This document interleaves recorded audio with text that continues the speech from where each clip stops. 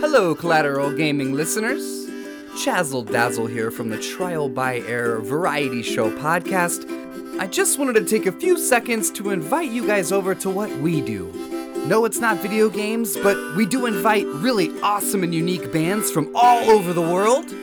We dig deep into their souls and find really cool stories to tell you, and there's tons of music every week, so subscribe to us wherever you subscribe to your podcast. We look forward to having you. I'm Ashley Chancellor. And I'm Bo Maddox. This is Collateral Gaming.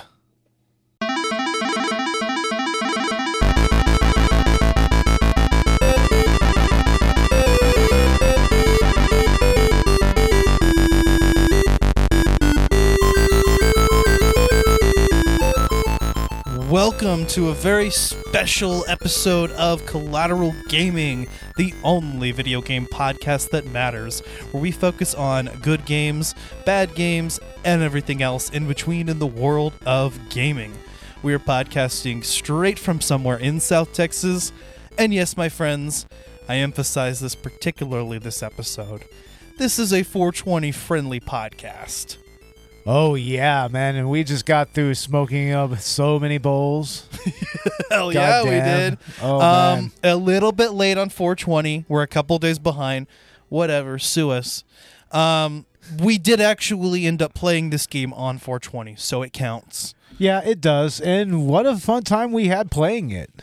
I mean, this is such a classic game in so many ways. Such a classic game. But guys, whatever you have, be it bongs, blunts, dabs, Delta 8, Delta 10, anything marijuana related, smoke it if you've got it.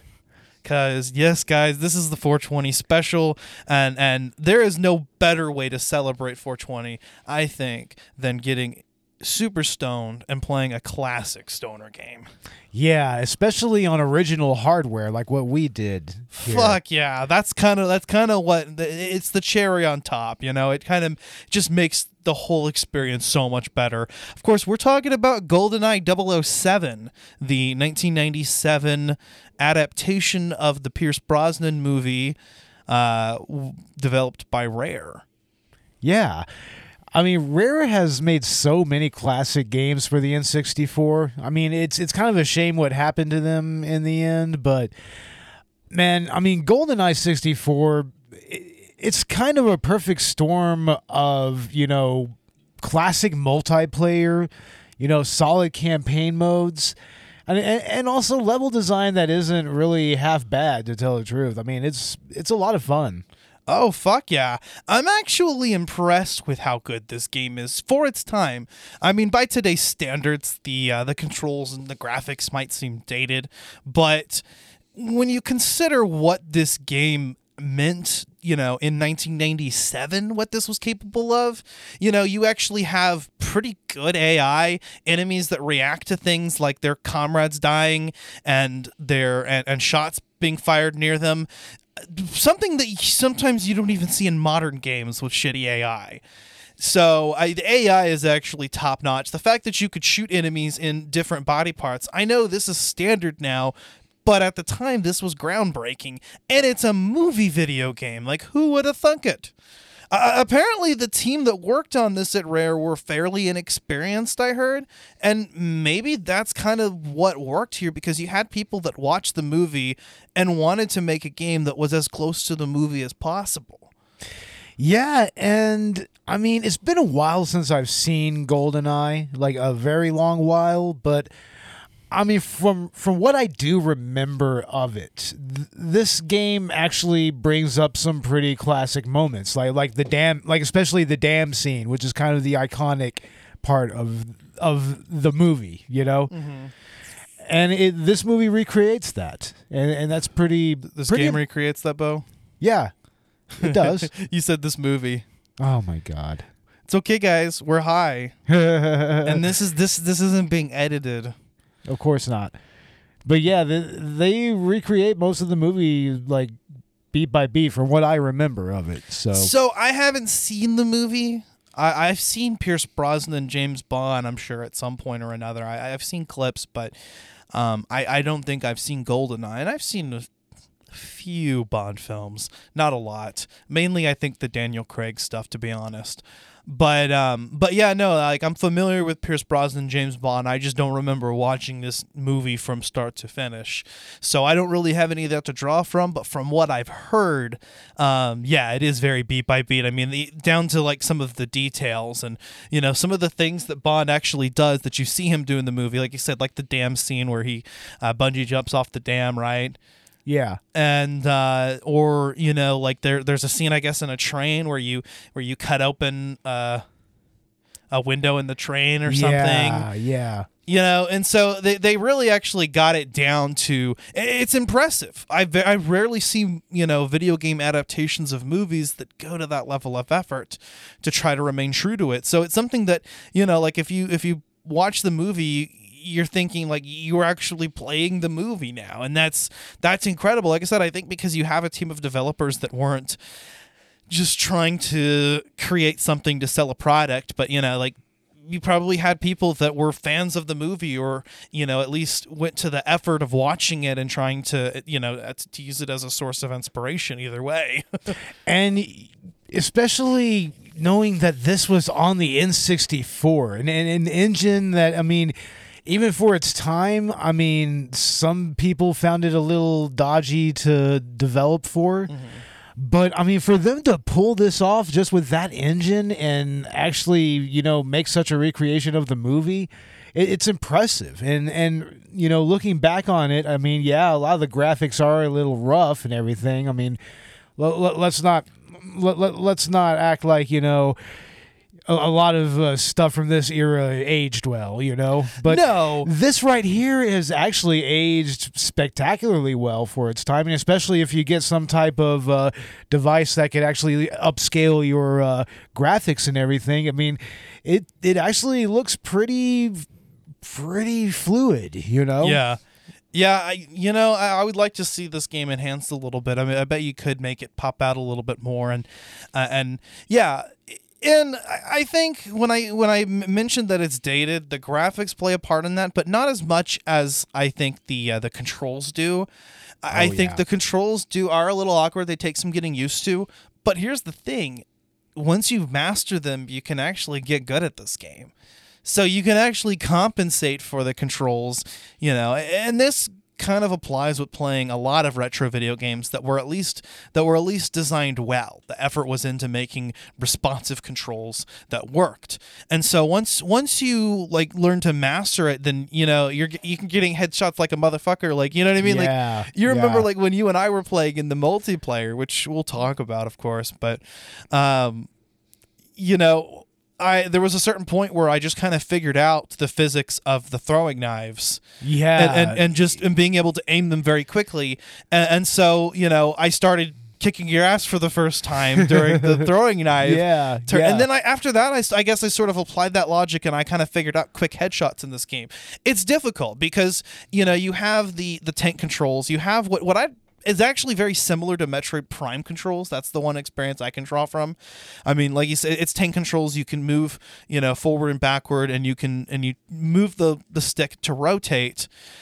Strafing can be done, and in GoldenEye, that's done by the set, you know, by the left and right C buttons, which works. So you just have dedicated buttons for that purpose, and then up and down on the C buttons will actually rotate up and down, so you can look up and look down.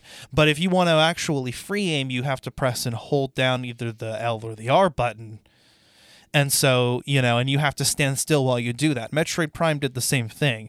You know, you have the general tank controls, the ability to, you know, it's moving back and forth and rotating, but, you know, if you hold down a button, you can strafe left and right, and then, you know, of course, if you hold down another button, you're going to put yourself in the free aim mode, but you're standing still while you're doing it.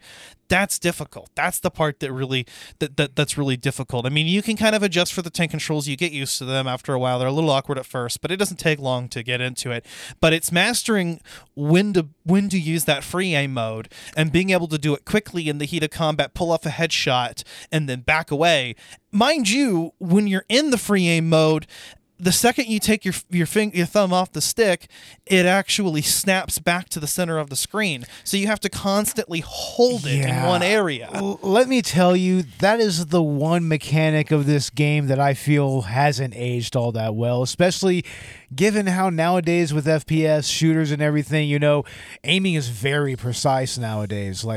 But even on a lot of those games in this era, you were starting to get some more precise aiming. You were starting to get into stuff like Counter-Strike and whatnot on PC and everything. But yeah, I just found that to be really janky, dude. And it led to a lot of confusion during multiplayer, which honestly, I mean, it just made me just run and gun a lot more than actually try to aim or anything. Yeah, you do a lot more of that, but when you're in a situation where you can kind of actually practice the free aim in the middle of combat, it takes some getting used to, but eventually you can start pulling some shots off like that. But there's other times where it's perfectly possible because of the aim assist, which is very generous in this game, mind you. Yeah. The aim assist is very generous, so you can sort of run and gun quite a bit and get through the game, actually. That you're going to be doing a lot of that. So, like I said, it's definitely playable. You can tolerate the generational differences and the lack of modern controls. But it just takes some mastery, and that's what I enjoy about it. I will say though, a port of this game coming over to like say the Nintendo Switch or even other consoles would be great. I would love to play this game, maybe remaster it, but otherwise just kind of leave it alone and port it with modern controls. Chef's kiss. Yeah, definitely. Especially with the aiming, man. I mean, I feel like it would be a lot more precise, Yeah. The free aim mode just never felt very precise to me.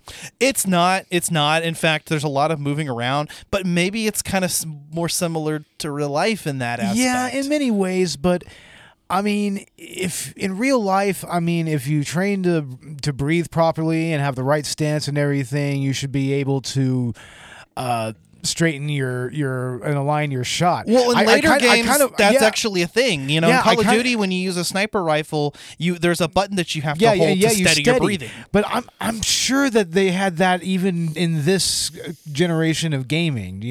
I'm pretty sure on some of the Medal of Honor games they started to kind of have that with their sniping and whatnot. I mean, I don't know. It just it's the one thing that I think kind of knocks the game down a peg as far as the controls are concerned.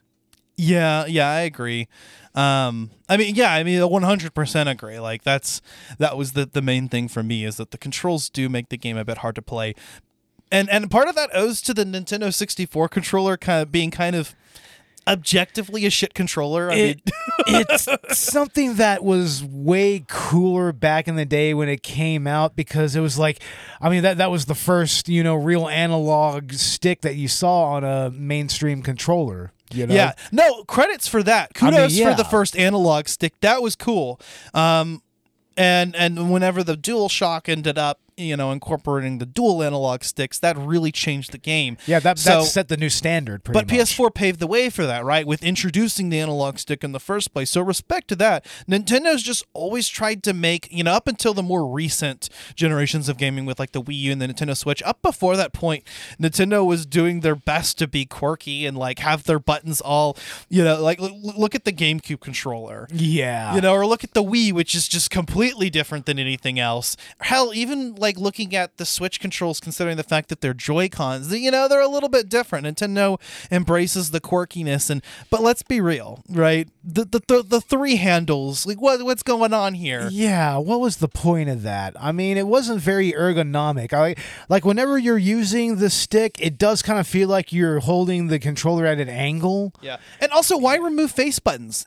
SNES had X and Y, right? Yeah. And I guess they were thinking, oh, well, we have the C buttons, but that's not the same. The C buttons you've defined as being the option for camera controls. Yeah. Right?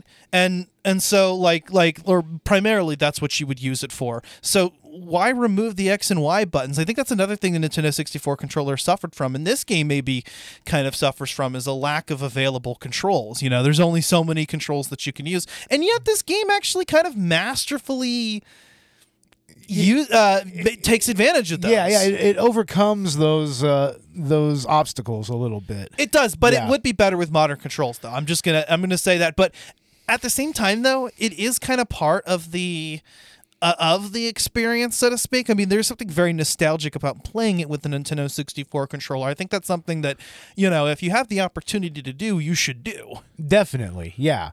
It's kind of like, how some people, they prefer to play, the GameCube Super Smash Brothers with a GameCube controller because Still it's just, to this day, to this because day, of Melee, competitive players swear by the GameCube controller and they use it, and that actually was a much more ergonomic controller.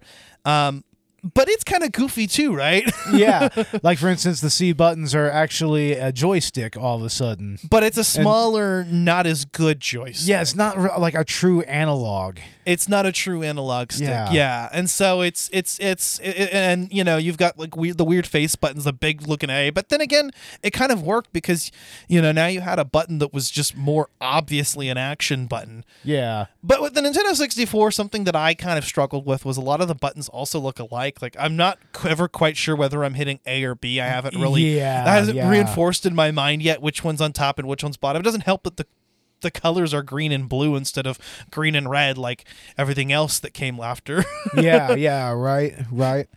But so I constantly had the issue of like accidentally like changing my weapon instead of reloading and shit, and not remembering which button's the interact button. Well, all I gotta say is wait till you actually pick up and play a Dreamcast controller if you haven't before. I've seen a Dreamcast. I don't think I actually played with it, but those controllers are weird, very weird. Like, instead of an actual memory card, you have that little VGA memory device. It has like a little LCD screen on it and everything, and it was very strange. Like, it's difficult. Like it had a single joystick, but it wasn't really that good. Like, I mean, the controls for something like Soul Calibur was pretty okay, but yeah. But I mean, GoldenEye, to its credit, was just it's so technically impressive. I think it did everything it could with the hardware that it had, and it works really well. This really set the precedent for first-person shooters. I mean, it wasn't the first. We had Wolfenstein and Doom before this, but those were very proto first-person shooters. Like, I mean, the point of those games is run and gun gameplay. It's not as nearly as strategic as, say, GoldenEye. GoldenEye is where you really started at first, and also to a degree like something like Medal of Honor. That's where you first started to have a little bit of actual strategy in what you were doing. Or getting into Rainbow Six, where you actually had like tactical gameplay.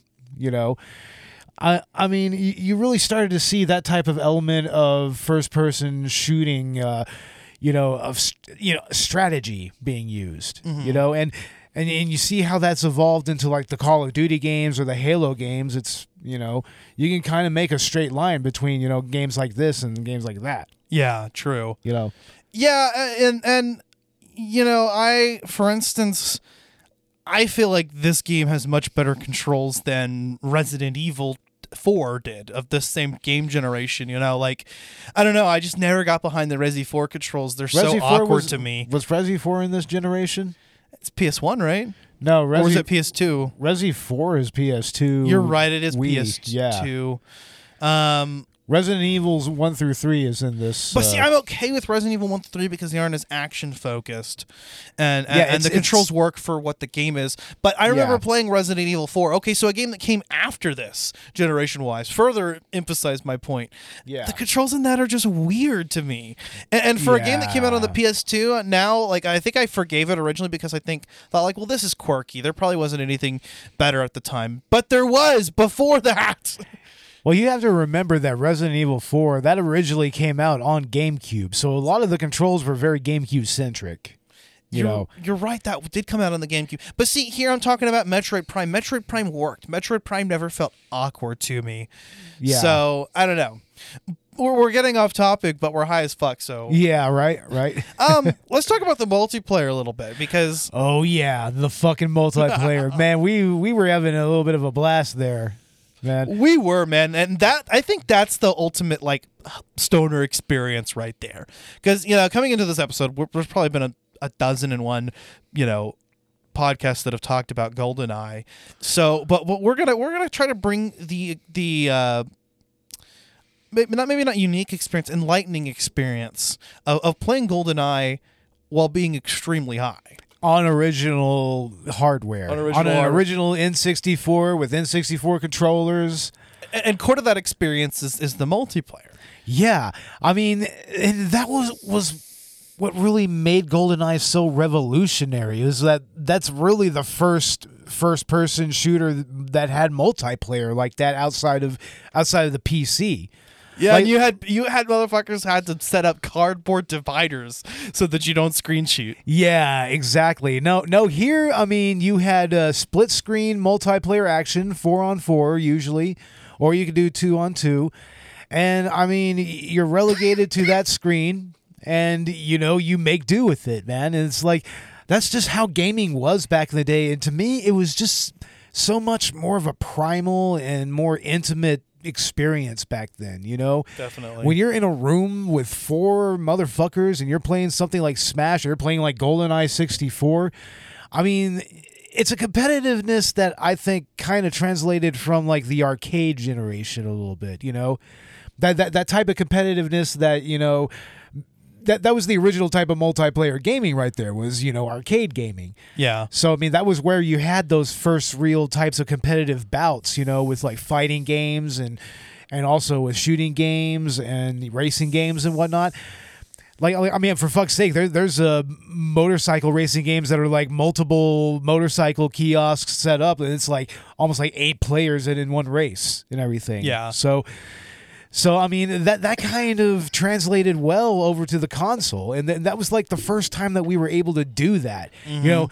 I mean, except for maybe the more primitive LAN parties that people would have back in the day, which you could totally do with an N64 and with a PS1 mainly. Like PS1s were very LAN friendly. Like you can, like if you had a bunch of copies of Duke Nukem Total Meltdown, like yeah, you could totally play Duke Nukem multiplayer on like with like 16 players or whatever. Well, and at the time, the Nintendo 64 was the superior hardware. That was the first console that was not only 64-bit graphics but had 4 slots, and they had the analog stick. Yeah. And so I mean, it was almost like a perfect storm for a game like GoldenEye to really take hold as far as multiplayer is concerned. And it kind of set the standard for what multiplayer gaming, especially with first-person shooters, would look like for like generations. Like, I mean, look at the split-screen multiplayer for like the early Call of Duty games. Mm-hmm. I mean, those are also really, really intimate and competitive situations. But that also started to introduce online gameplay around that time. Like Xbox 360 and whatnot. Yeah, but with the multiplayer in GoldenEye is that the split screen gameplay holds up extremely well. I'll start with that, and yeah, I mean, you're gonna screen sheet when you have the opportunity to. I remember, like I'm sure we were glancing at each other's screens when we weren't sure where the other person was, and that was kind of part of the strategy of playing in a multiplayer like situation. It kind of is, right? And you don't really get that in the online multiplayer. But I mean, I remember even playing Call of Duty that way with my friends and with my brother and whatnot and my sister, like we would actually we would screen sheet, and that was kind of part of the experience, there's an additional strategy. It's one of those things, kind of like cheat codes and everything that wasn't necessarily as looked down upon as it is nowadays. I mean, cheating, it makes sense to kind of look down on cheating, what with, the advent of competitive online gameplay. Right, if it's competitive. And also, leagues and everything and whatnot, like ranked gameplay. Like, it makes sense to not want to cheat there, or for, like, speed running. Like, you don't want to do cheats for speed running either. Like, we were trolling the fuck out of each other. At one point, I turned on the invisibility cheat just for shits and giggles to fuck with you. Yeah, then I didn't realize it, and then I'm just like, wait, where the fuck are you? How are you hitting me? It's like, God damn it. Yeah, we played this with cheats. We tried the DK mode. We tried the paintball mode. Fucking slow animation, turbo mode. Man, that came from an era when cheating in gaming meant just accentuating the gameplay and making it more fun. Like for instance, a big head or a Donkey Kong mode like what we have here. It's like, I mean, that's just a silliness, you know? It's like it's specifically made for multiplayer gaming. It's the kind of shit that I miss from video games these days. Well, it definitely enhances the replay value. It breathes life into a game that maybe you feel like you've done everything, and well, now it's, okay, let me go through the campaign and unlock all of the cheats. And then, you know, if that's what you want to do, or in our situation, just fucking go look it up. I mean, at the time, you didn't have the internet at your disposal, but if you happen to be able to find cheats and, you know, you knew somebody or you read it in a gaming magazine, then fuck yeah, you know, you open up cheats and surprise your friends. You know, there was just kind of another element of that. There was more to explore, whether that was going through, you know, the regular way of the game and unlocking cheats by accomplishing things. It was kind of a proto achievement / trophy system, so to speak. Or just experimenting with shit and surprising your friends. Well, the experimenting shit goes into stuff like Game Shark and Game Genie. Like, to me, that was a whole nother level of that. I mean, that was more like game breaking in a way. You were practically kind of hacking your game a little bit. Yeah, and I fucked with like Game Shark and whatnot, or I think there was another version of Action Replay. I had actually I didn't even have Action Replay, the accessory. I had the Action Replay Zelda Twilight Princess game that was like, I think it was exclusive to Best Buy. It was the only place I saw it at. GameStop wouldn't even give me money for it. Oh wow. And anyway, it was like a separate disc you could pop in, and then or was it like a memory card? I can't remember how it worked. It was probably a memory card. It was probably a memory card. But you pop that in, and then you had the ability to play Twilight Princess with some of the cheats, but they didn't even have like the cool ones like Moon Jump and shit. Yeah. You know, just the regular stuff like invincibility and whatnot. But this game has that, you know, you can get infinite ammo, which we turned on, and that just made the multiplayer more fun for us. Yeah, because you could just kind of, you know, just unload on each other, you know? Like, I mean, if you don't have invincibility on and everything, I mean, you could just keep murking each other over and over again for like 20 minutes or so. Yeah, we didn't turn invincibility on because I figured, like, what would be the point? We'd just be killing each other. We would just be like never killing each other. We would just be bullet sponges. Yeah, it wouldn't be fun. That's all we would be. But I mean, the single most fun game mode out of them all, the best weapon to use was slappers only. It was like, how could she slap?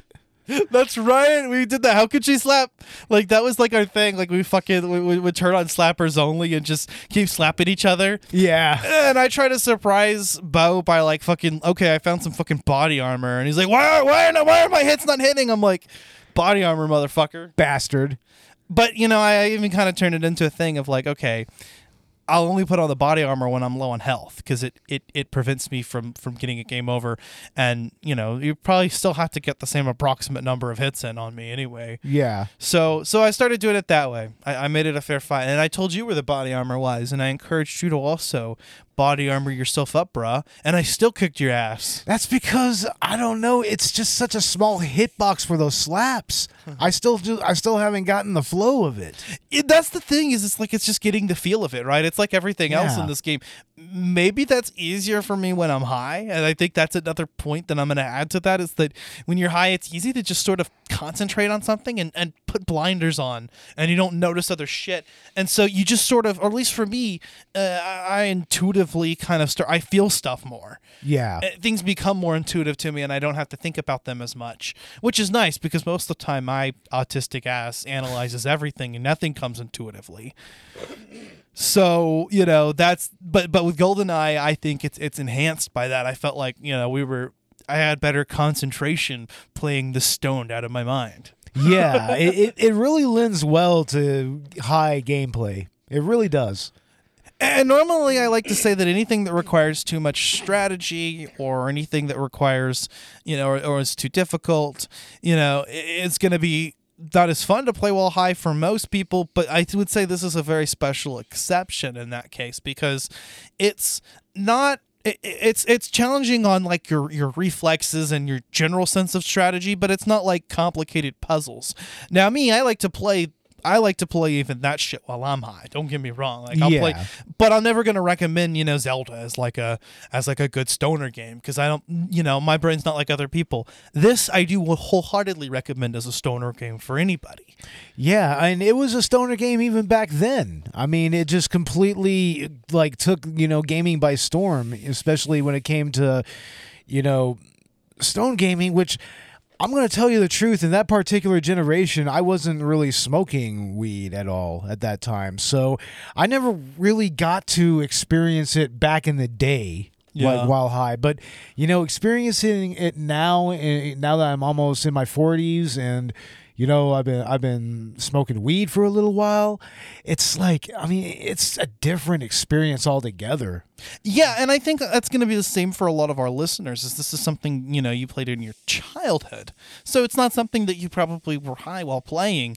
But maybe if you were fortunate enough to be college age whenever this came out, then this probably was the perfect game that you'd see in like fucking college dorms with that entire aesthetic. But otherwise, you likely didn't play this while stoned, right?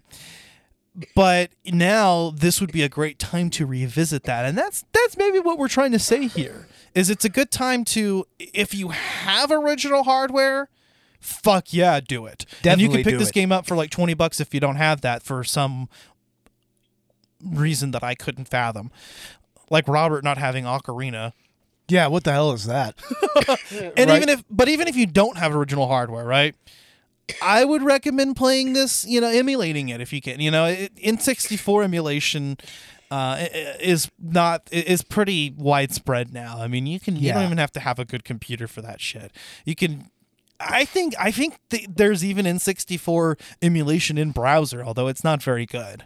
You can even get emulator cores on RetroArch as well. If you have a PS Classic or something like that. Yeah. Yeah, there are N64 cores on but this. You're going to need the DualShock controller. Yeah, you're going to need or a 8BitDo N64 controller. Yeah. Yeah. Yeah, you'll need an analog stick. This game just doesn't work without one.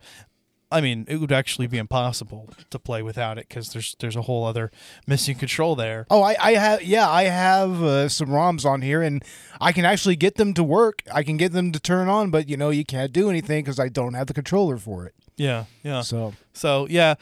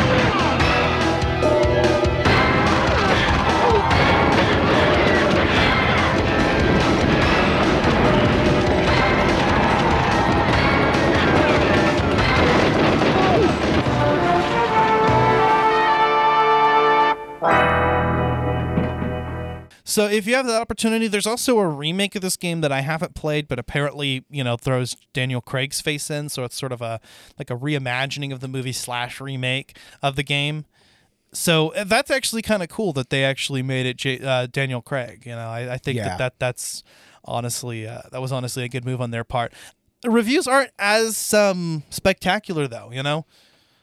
So I've heard. Yeah. I never really got around to playing it, so I can't really say one way or the other. But it's a remake that came out on the Wii, and then it was later ported to PS3 and Xbox 360. So I think it might even be on Game Pass or. So it was on the Wii, huh? Yeah, it was. Do you think that maybe the motion controls had something to do with the bad reception? Maybe. Or mixed reception. The It mixed was either reception? mixed or fairly high, depending on what version. But yeah, I mean, I think, I don't know, like you could make the Wii, Metroid Prime 3 came out on the Wii as well as the remakes of the Metroid Prime games, and those play great with the motion controls. There were very few games on the Wii that really played with those controls well enough. But it would have to be designed for those controls if you were just well, it was though, because they remade it. So yeah, it might actually be good. If it's as good as Metroid Prime's is, then yeah. But I don't know. I haven't seen any. I haven't really read any reviews as to why. It would be interesting to compare them. I mean, yeah, I'd like to check it out. Yeah, I take that back. It's probably not on Game Pass, and it's definitely not on PlayStation. No, it wouldn't be. They're, I guess it's now part of their PlayStation Plus. One of their premium subscriptions. The Extra or something. I need to PlayStation Extra. They have a bunch of bullshit now. Well, they did the right thing. They just didn't do it very well. Yeah, I got you. That's something I think we'll get into more whenever we do our our next numbered episode, and we have our game news segment. I'll maybe kind of break it down and do the research on it. But yeah. Anyway. So yeah, no, I don't think this is the game you'll find on either of those or its remake because. Well, the reason this game hasn't ever been ported is probably because of licensing issues. I would imagine so. I mean, I'm not really sure how long the licenses were set to expire or anything, but man, it would be great if they could get it back and they could try to fucking do something with this. Yeah. I know that Rare is no longer a thing anymore. They shut down a long time ago, but somebody owns the rights to this. And they have to have the source code somewhere. Yeah. Yeah, exactly. Like you can emulate this shit. It's very possible. You just have to spend money with the right person, I think, to make it happen. Yeah. Yeah. But what I was thinking is, this game definitely should get it ported at least to Switch. That would be great. Put it on the Switch Online service on the Nintendo 64. Yeah. Online service. That's, just throw that in there. It probably wouldn't be that hard to make that deal happen. And then find a way to incorporate online game multiplayer and everything. That would be a dream. And give people the option between, controls that are going to be more like the original controls or updated controls. Here's an idea. Make it into a fucking arcade cabinet. And then because that's kind of a thing, is like remaking retro games and putting them out in the arcade. That would be dope. That would be awesome, right? Yeah. But I could even see this game getting ported over to PlayStation and Xbox, because I think it's just essential. It's fundamental to what first-person shooters are today. It definitely standardized, While it wasn't the first-person shooter, it was like the first-person shooter, it was the one that definitely revolutionized and standardized, made it a thing, Yeah, it may not be what you would call the first modern first-person shooter. I would argue that that's probably one of the, at least on consoles, it's probably one of the first Call of Duty games. Probably has that, honor. But this is where you really started to see what would become multiplayer gaming today take form. Yeah. And it's a shame that Rare didn't end up doing any of the other Bond games because, I don't know why they wouldn't, I assume licensing has something to do with it, but I don't know why whoever's licensing developers wouldn't use, the critical and commercial success of GoldenEye because, at the time it definitely surpassed expectations. So it would have made sense for them to allow Rare to continue to develop Bond games, but all's well that ends well because Rare ended up doing Perfect Dark. That would have been a Bond game probably. They just changed some characters. And changed the story around. Changed the story, and there you go. It's considered the spiritual successor to it. So, and I've heard that Perfect Dark is actually a little bit better of a game. A little bit. But that game was pretty awesome.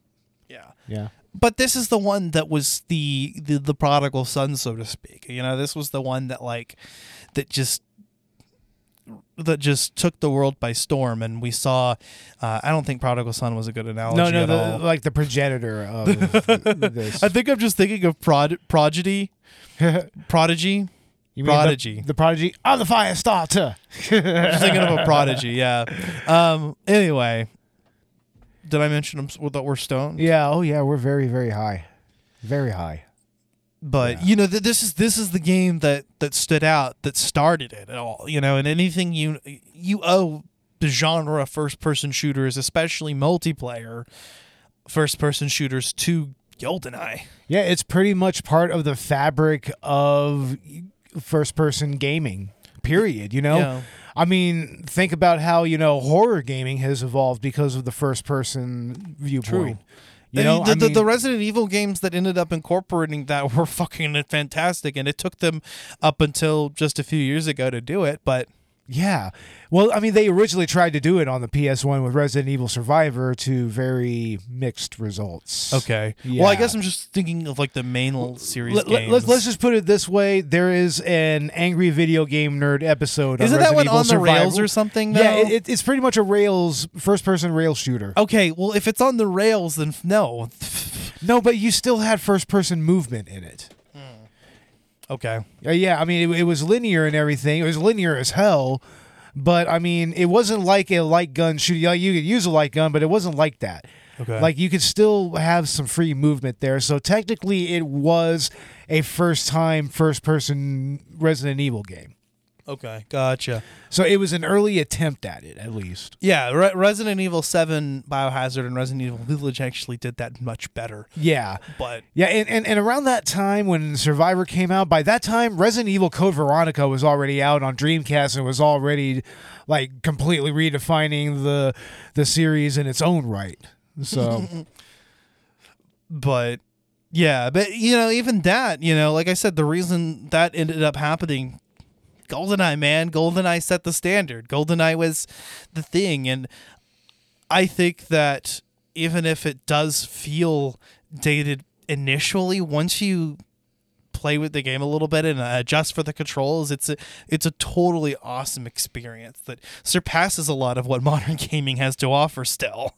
yeah, I mean, it's amazing. How old is this game? It's almost 30 years old, right? Yeah, 97. It's like, geez, it's like, and it still holds this much weight. It's kind of like Final Fantasy VII. That's another game that is important. It's an important game to its genre, and it stands the test of time even above, most modern games. Mm-hmm. So, I mean, I kind of liken that to GoldenEye a little bit. Yeah, in its respective genre, Right, I gotcha. Yeah, no, that actually makes a lot of sense. No, actually, and the graphics of this are actually pretty good considering. I mean, it's the enemies don't look like too polygonal or anything. They look like people. Yeah. Yeah, I mean, it's better than some of the early PS1 character models you could see on certain games. Yeah. Yeah, it's pretty good. Yeah, it's pretty awesome, dude. Totally awesome, bro. Totally awesome, brah. Totally awesome, brah. I lost my train of thought, but I guess we'll go ahead and get into our final thoughts here. Well, first off, I want to recommend another game from this generation and from the N64 that I think is probably kind of just as fun as GoldenEye, and that's Turok Dinosaur Hunter. Okay, I've heard Turok. That's another early first-person shooter that was also interesting in its own right. It had its own little world, and it eventually led to its own multiplayer game called Turok Rage Wars, which was a game that I have a lot of nostalgia for. That's another good arena shooter and everything. It's really cool, but as far as this game is concerned, like pretty much everything we said earlier, it's like this is an important game in gaming history. It's an important game in Nintendo's history and an important game in Rare's history. Like it really elevated a lot of players in the game here. Like yeah, it's definitely. what gave Rare a little more legitimacy. After even more so after the Donkey Kong Country series and Killer Instinct and everything. Yeah, definitely. And of course, this would lead to like Banjo-Kazooie, which is, another classic 3D game that they made. Right. But Yeah, I mean, this is pretty much where it's not where, like we said, it's not the first modern first-person shooter, but it's where modern first-person shooters gets their ideas from. You know, it's like as far as multiplayer, as far as the campaign, as far as the level design, as far as, you know, how the guns are rendered and how they shoot and how they feel and everything.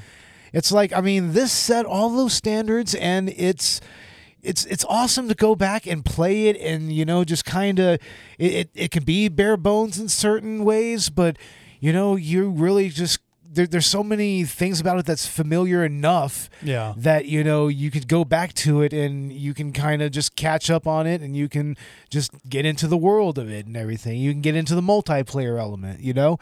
I mean, we were having a fucking blast playing just the slap only Just the slapping. shit. Just that alone is so much fun. It's and challenging even. You know, because it's a challenge to actually have to get up to your opponent to slap them before they slap you. Yeah, or fucking, you know, making holds in the bathroom in the facility. Yeah, exactly. You know, or shooting through windows and everything. It's like that's a mechanic that was introduced here. Like, I mean, yeah. So many ways that you could go into this and fucking have a good time. So, yeah, it was a lot of fun going back to this. It was a lot of fun playing multiplayer. Like, that was a good nostalgic experience. I mean, that took me back to that era of gaming, which was pretty much like my era of gaming right there. Like from Super Nintendo all the way up to the PS3. That's my era of gaming. To me, PS3 is where gaming ends, kind of, for me. Okay, I understand that. I can, You know? I can definitely see that. But I mean, yeah, it was great to go back and play this and have a little bit of a nostalgia trip, you know, and always fun to play Nintendo 64. You know, regardless of what you want to say about the controls, it's still a great experience picking them up. It's nostalgic as hell. And It feels great, you know, just like picking up a an old school PlayStation controller, you know, or old school Nintendo controller. I mean, it's just perfect. Yeah, definitely. I agree. One interesting little tidbit before my final thoughts. Did you know that the sounds, the grunts that they make whenever they die, their sound effects, those sounds are actually on a loop. They're not random. Huh. So, some information that I found courtesy of actually the Retro Blast podcast. Shout out. I listened to your episode on this and I thought it was pretty good. Subscribe to the show. Anyway, but what I actually found out is that those same sound effects, that no matter what, like, they always play on a loop. So you can actually, if you can watch videos on this, but, you know, every enemy you shoot is going to play those sound effects in a specified order, and then it loops around again after 20 or so sound effects. But apparently those sound effects were used in the Jason Bourne movies. Oh, really? Yeah. What? Seriously? Yeah, no kidding. That's hilarious. No way. Yeah. No way. They were reused in a movie. In the Bourne movies. In the Bourne movies of all movies. God Apparently damn. other things, I think there are other pieces of media that have used those stock sounds, and it's not clear whether those were originally stock sounds, or at least I'm not sure if those were, you know, from something else before GoldenEye, or if those were actually made for GoldenEye. But either way, that is pretty fucking cool. That is interesting. It's almost kind of like a lost media thing. It's like, where did that shit actually come from? You know, it's kind of like we know where the Wilhelm scream came from. Yeah. We know where that came from. But it's Well, like, where did this shit come from? It's possible somebody actually does know. I haven't actually researched it. But Yeah, okay, I it's got just you. something I heard on a podcast. That's interesting. That's pretty cool. So I thought it was worth talking about, because I think that is pretty neat. That, you know, a piece of this would be in Bourne, like. Yeah, it actually makes me want to go watch the Bourne movies, like listen to the loops and just like kind of figure out where they're at, you know? Yeah, definitely. I'm sure there's I'm sure there's probably some videos on YouTube that point them out. Yeah, I would. Yeah, I'll just look it up. You know, if we're wrong, then DM us or DM our friends, the Retro Blast podcast. Not our friends; they don't actually know us, but we like you. I thought your content was pretty good. Anywho. So I guess that's just about it. My final thoughts with GoldenEye. I think it's a phenomenal game. I am going to let you guys know, like, I hadn't really played it before this, maybe like at a McDonald's or like at my church or something where they had a Nintendo 64. I might have played a couple rounds, or I might have watched somebody play a couple rounds, but I don't actually remember, getting my hands on this until now, until we prepared for the podcast. But we saw it in Robert's collection. I knew I wanted to play it. I knew I wanted to talk about it. And even coming from something that I don't have that nostalgia factor for, I still think it's fucking fun as hell, man. And so that actually says a lot, I think. Because my first console was the GameCube. Now, I have friends, people in my same age group that grew up with Nintendo 64s, but the first console my mom actually allowed me to own, that bought for me, was the GameCube. Now, my first technical console was the Atari 2600. My mom had one. Yeah, she had Asteroids, Battle Tanks, I think Space Invaders maybe. Mm-hmm. But my first actual console was the Super Nintendo. Yeah. I was old enough to get a Nintendo, but my mom and dad didn't have enough money at the time. But around the time the Super Nintendo came out, they finally had enough, and that was my first actual gaming console. Fuck yeah. Yeah. But yeah, even coming from that background, even having never watched GoldenEye, the Pierce Brosnan James Bond film, I still really thoroughly enjoyed this. And I bet the enjoyment is even more, when you have that nostalgic factor, or you have that connection of having seen the movie. I mean, I think that's something for a lot of people growing up, is something that you can't really take away, is their experience with this game, their memories of this. And that's phenomenal. It lives on in the hearts of people. Even if you don't have a chance to play GoldenEye, you do. You can just emulate it. But even, you know what I mean? Like, even if you don't do that, I think there's something in it that a lot of our listeners can remember GoldenEye and kind of have fond memories of that, and think, yeah, fuck yeah, that would be a fantastic game to play while stoned, and I hope you do it. Yeah, definitely. It was a lot of fun getting high to play this. Rolling blunts even to play it. Yeah, and I can just recognize that, I was pleasantly surprised by how modern this game is, given the era, like, it has its quirks, it has its difficulties, but the fact that the AI and the AI was pretty good. The controls are actually responsive. If as long as you have good hardware, and you can pick up a Nintendo 64 controller for $20, at your local game store, and you can get a decent one, that has a more responsive joystick and everything than original hardware controllers. So yeah, definitely look for one of those. We went over to Game Over. Yeah, what brand of controller did we get? There's the box right there. Let's give it a little shout out. Like, it's a Captain Premium controller. Nice. From Hyperkin, I guess. From Hyperkin? Okay, yeah, I think I know what that is. Yeah. Okay, so, and we bought this over at the Game Over by 1604 in Bandera in San Antonio. That's a pretty cool store. I do, all the employees there are friendly, and they do try to upsell you, but it's shit that you actually want. Yeah, want to have a little bit more money. Like, they talked about, they showed us the Super 64 enhancer. Yeah, that was really cool. They even showed us an example on YouTube of the difference between just regular composite and this upscaler. Yeah, and it was like, wow. And I'm pretty sure they had GoldenEye. We didn't need it because we have it, but we picked up another controller. I saw Perfect Dark there. I saw a Nintendo 64 there.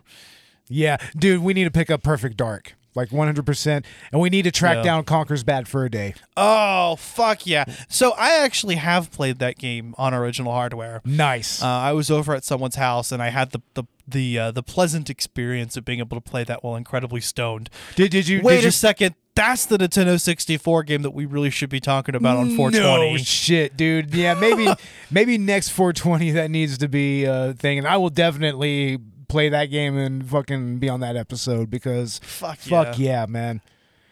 I mean, yeah, Conker's Bad Fur Day. That's a great game. And great story behind that game as well. Yeah, maybe we should just make the whole month of February just 420 shit. Maybe. Yeah, because I know, because we were also talking about April, not February. April. Did I say what? You said February. Shit. Dude. April, the whole month of April, and I think what we had planned was Super Smash Brothers. Yeah, and that's also a good stoner game. Totally. Yeah. From the N64. And isn't it funny that there's a lot of good stoner games from the N64? Yeah. Isn't it kind of interesting? But we were actually, I was saying, if we're talking about Smash, it makes sense to kind of just go ahead and talk about Smash Ultimate because it's objectively the best. Yeah. But I will say that Conker's Fat Bad Fur Day would actually be even more fitting. Yeah. So we should definitely do that, and then maybe also do Smash and just make the whole month of April both episodes. That'd be cool. Awesome. That we might as Fuck well. yeah. Fuck yeah. But we should probably we could probably do that in Collateral Cinema too. Just go ahead That's and do a. well. That's kind of what we used to do. What's what we used to do? Yeah. Until we kind of scaled it back to one episode, but I don't know. But we do one episode and we do one director's cut episode. So Yeah. you know what? That's probably what's going to end up happening. Yeah, we're probably going to have to Probably going to do be a it- bonus round. One of those is going to be a bonus round. I think Conker's Bad Fur Day should actually be our 420 special, though. Yeah, and then next April. There you go. You heard it here, folks. All right, there you go. Yeah, next April. Conker's Bad Fur Day. We'll make it happen. Fuck yeah. Fuck yeah. We may as well go ahead and try to track down a copy of it. Yeah, for real. That'll be a lot more. That'll be a lot more cheaper than anyway. Yeah. Alrighty. So, anywho, what's going on with Collateral Cinema, Bo? We are currently releasing our 420 episode where we talked about Evil Bong. We finally got Robert on the fucking episode, finally. Yeah, and we finally got the episode out yesterday as of the time of recording this. Yeah, so if you haven't heard it yet, go ahead and listen to that. And we're about to do our season finale. We are going to do Sidekicks, directed by Aaron Norris, starring Chuck Norris and Jonathan Brandis and Meko. And also Bo Bridges, too. There's a Bo in this fucking movie. Nice. And it's not Bo Derek, thank God. No, thank goodness it's not Bo Derek. Oh, Lord. Yeah, there's just going to be random fucking naked 14-year-olds all of a sudden. It's not going to be good. It'll never be good. Not at all. No. Yeah, so I'm looking forward to that. I'm happy to see Collateral Cinema have a successful season. Also, we just hit 10,000 downloads on Collateral Cinema. Yeah, 10,000 collective downloads, we've released so much content over the last 5 years, our numbered episodes, our director's cut episodes, our commentaries, our, and also other such things, our At the Movies episodes, those are always fun. But, it's crazy looking back on the last 5 years and just, we started this shit in my originally in my buddy Joseph's living room, originally. And then eventually in my little bedroom, and it's just grown from there. And I'm just like, wow. There's some podcasts that have grown a little faster than us, but, I like to think that we fought for every single download, and it's great that, we were finally able to break that threshold, before the 5th season was over. It was good. And also to get over 5,000 followers on Twitter. Like, that was another big milestone. So, hell yeah, follow us on Twitter. We'll follow back 100%. Where we don't have the follower cap anymore, we can follow you back. So, hell yeah. Follow us on Twitter. Yeah, and fortunately we didn't get to have Robert on this episode, but we did have the pleasure of being able to get stoned, and I think we played GoldenEye with Robert. Yeah, we did a little bit, yeah. We did a little bit. We actually have 3 controllers now, though, and we haven't had a chance to do that. No.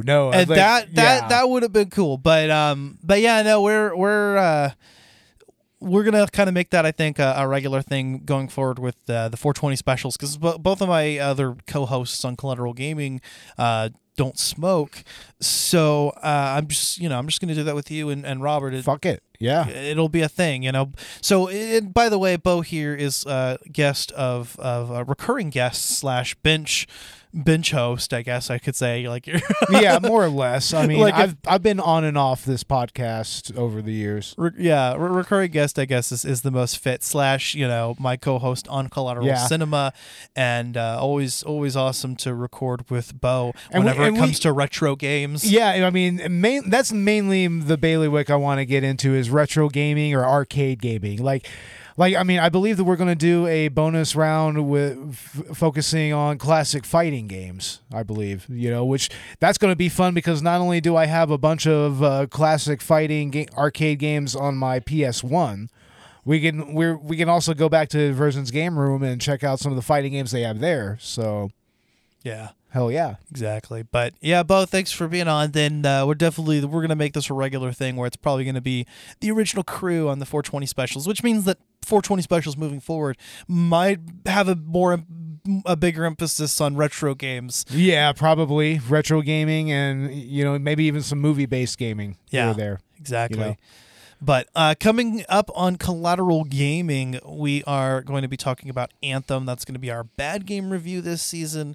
I'm actually happy. I'm stoked to talk about it a little bit. I'm not stoked. Excited, I guess, is the right word. Stoked is like, oh my god, I can't wait. I've at least to talk about this game. I've at least seen the What Happened video from Matt McMuscles on that, and yeah, that's very interesting how that came to be. And I've seen a few reviews. I've listened to a few podcasts as well.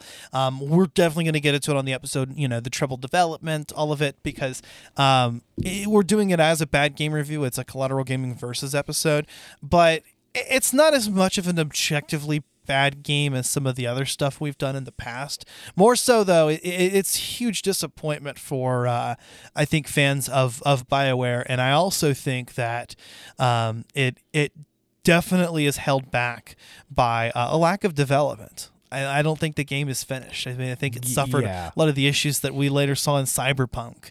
It was something that was hyped up and just failed to deliver to the point that they abandoned the game. Like a couple years into after release? Yeah, it's like, I mean, if you're going to put something out that half-assed, I mean, why even put the effort into it at all? Yeah, by this point, why even spend the money? Completely abandoned it. So, yeah, anyway, we'll be talking about that, and then I guess we'll go ahead and announce our the rest of our season. So we're going to be talking about Hellblade: Senua's Sacrifice in May, and then in June, hopefully, we'll be ending the season with Fire Emblem. Nice. Yeah. There may be a few game launch reviews in between. They're definitely going to continue to upload bonus round episodes. In fact, I think a 420 bonus round episode is in order.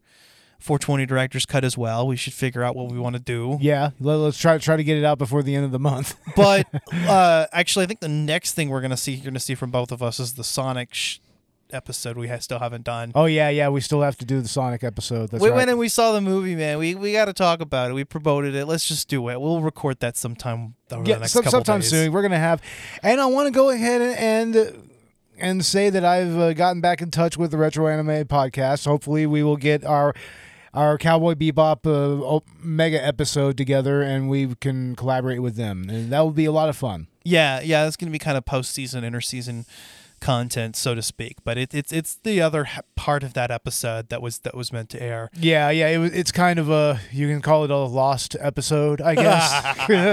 It's going to happen at some point. In fact, anything we've ever announced on either podcast is going to happen at some point. It'll happen eventually, sometime. Right? Not really sure when, maybe. I don't know. But I don't know. If Robert was here, it's like, I don't know. Sometime. We'll have to talk to your agent. I don't know. I can't. I don't know. I can't. I won't. Talk to my agent. Talk to my second-grade teacher. He's here in spirit. It's his Nintendo 64. Talk to my mechanic. That we used to play this game, and we had a blast. So happy 420, everyone. I know it's not actually the day yet, but it's April, man. All of April is 420 celebration time. Pretty much, yeah. Like we do anything different all 364 other days of the year anyway. Right. But it's a great time to just reminisce on cannabis, the culture that's arisen, and get super fucking high. Play some GoldenEye if you get a chance to. If you have the ability to do that, do it. Definitely do it. Yeah, it was a lot of fun. Wholeheartedly recommend for anybody listening. I guess that's really all there is to say. You can find Collateral Gaming and Collateral Cinema wherever you get your podcasts. We are on Spotify, Google, YouTube, Apple, wherever.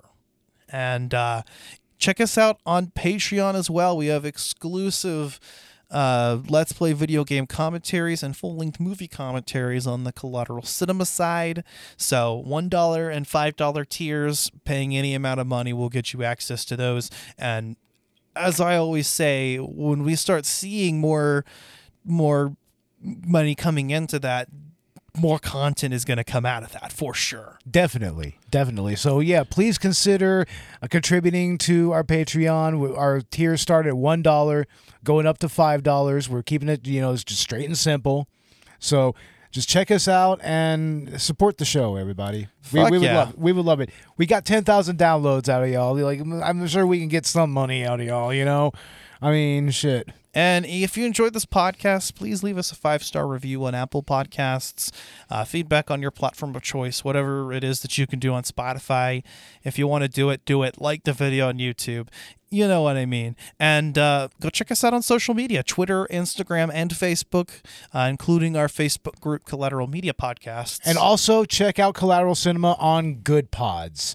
We've charted a few times there. We're thankful for that. We'd like to get a little higher on the charts, so check us out there. Follow us, rate and review us, and listen to us there. Fuck yeah. So, anywho, guys, have a happy fucking rest of the month of April. Smoke a shit ton of weed and stay safe out there. Hell yeah. Collateral. Well, hold on. Uh-oh. Are we that stoned? That being said, are we that stoned, dude? yes, we are. I don't even think we're even that consistent with the outros anyway. But I don't know. That being said, I've been Ashley Chancellor. And I was Bo Maddox, I think. Bo Maddox of Collateral Cinema, occasional Collateral Gaming, recurring guest. Allegedly. This has been Collateral Gaming. We are out.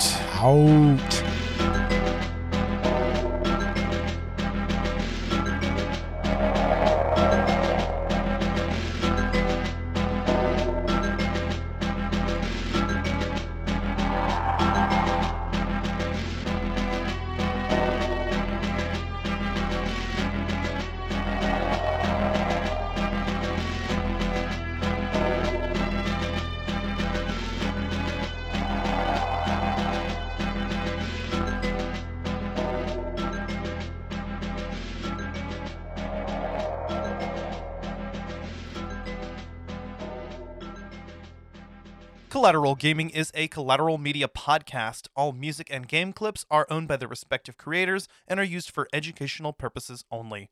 Please don't sue us. We're poor.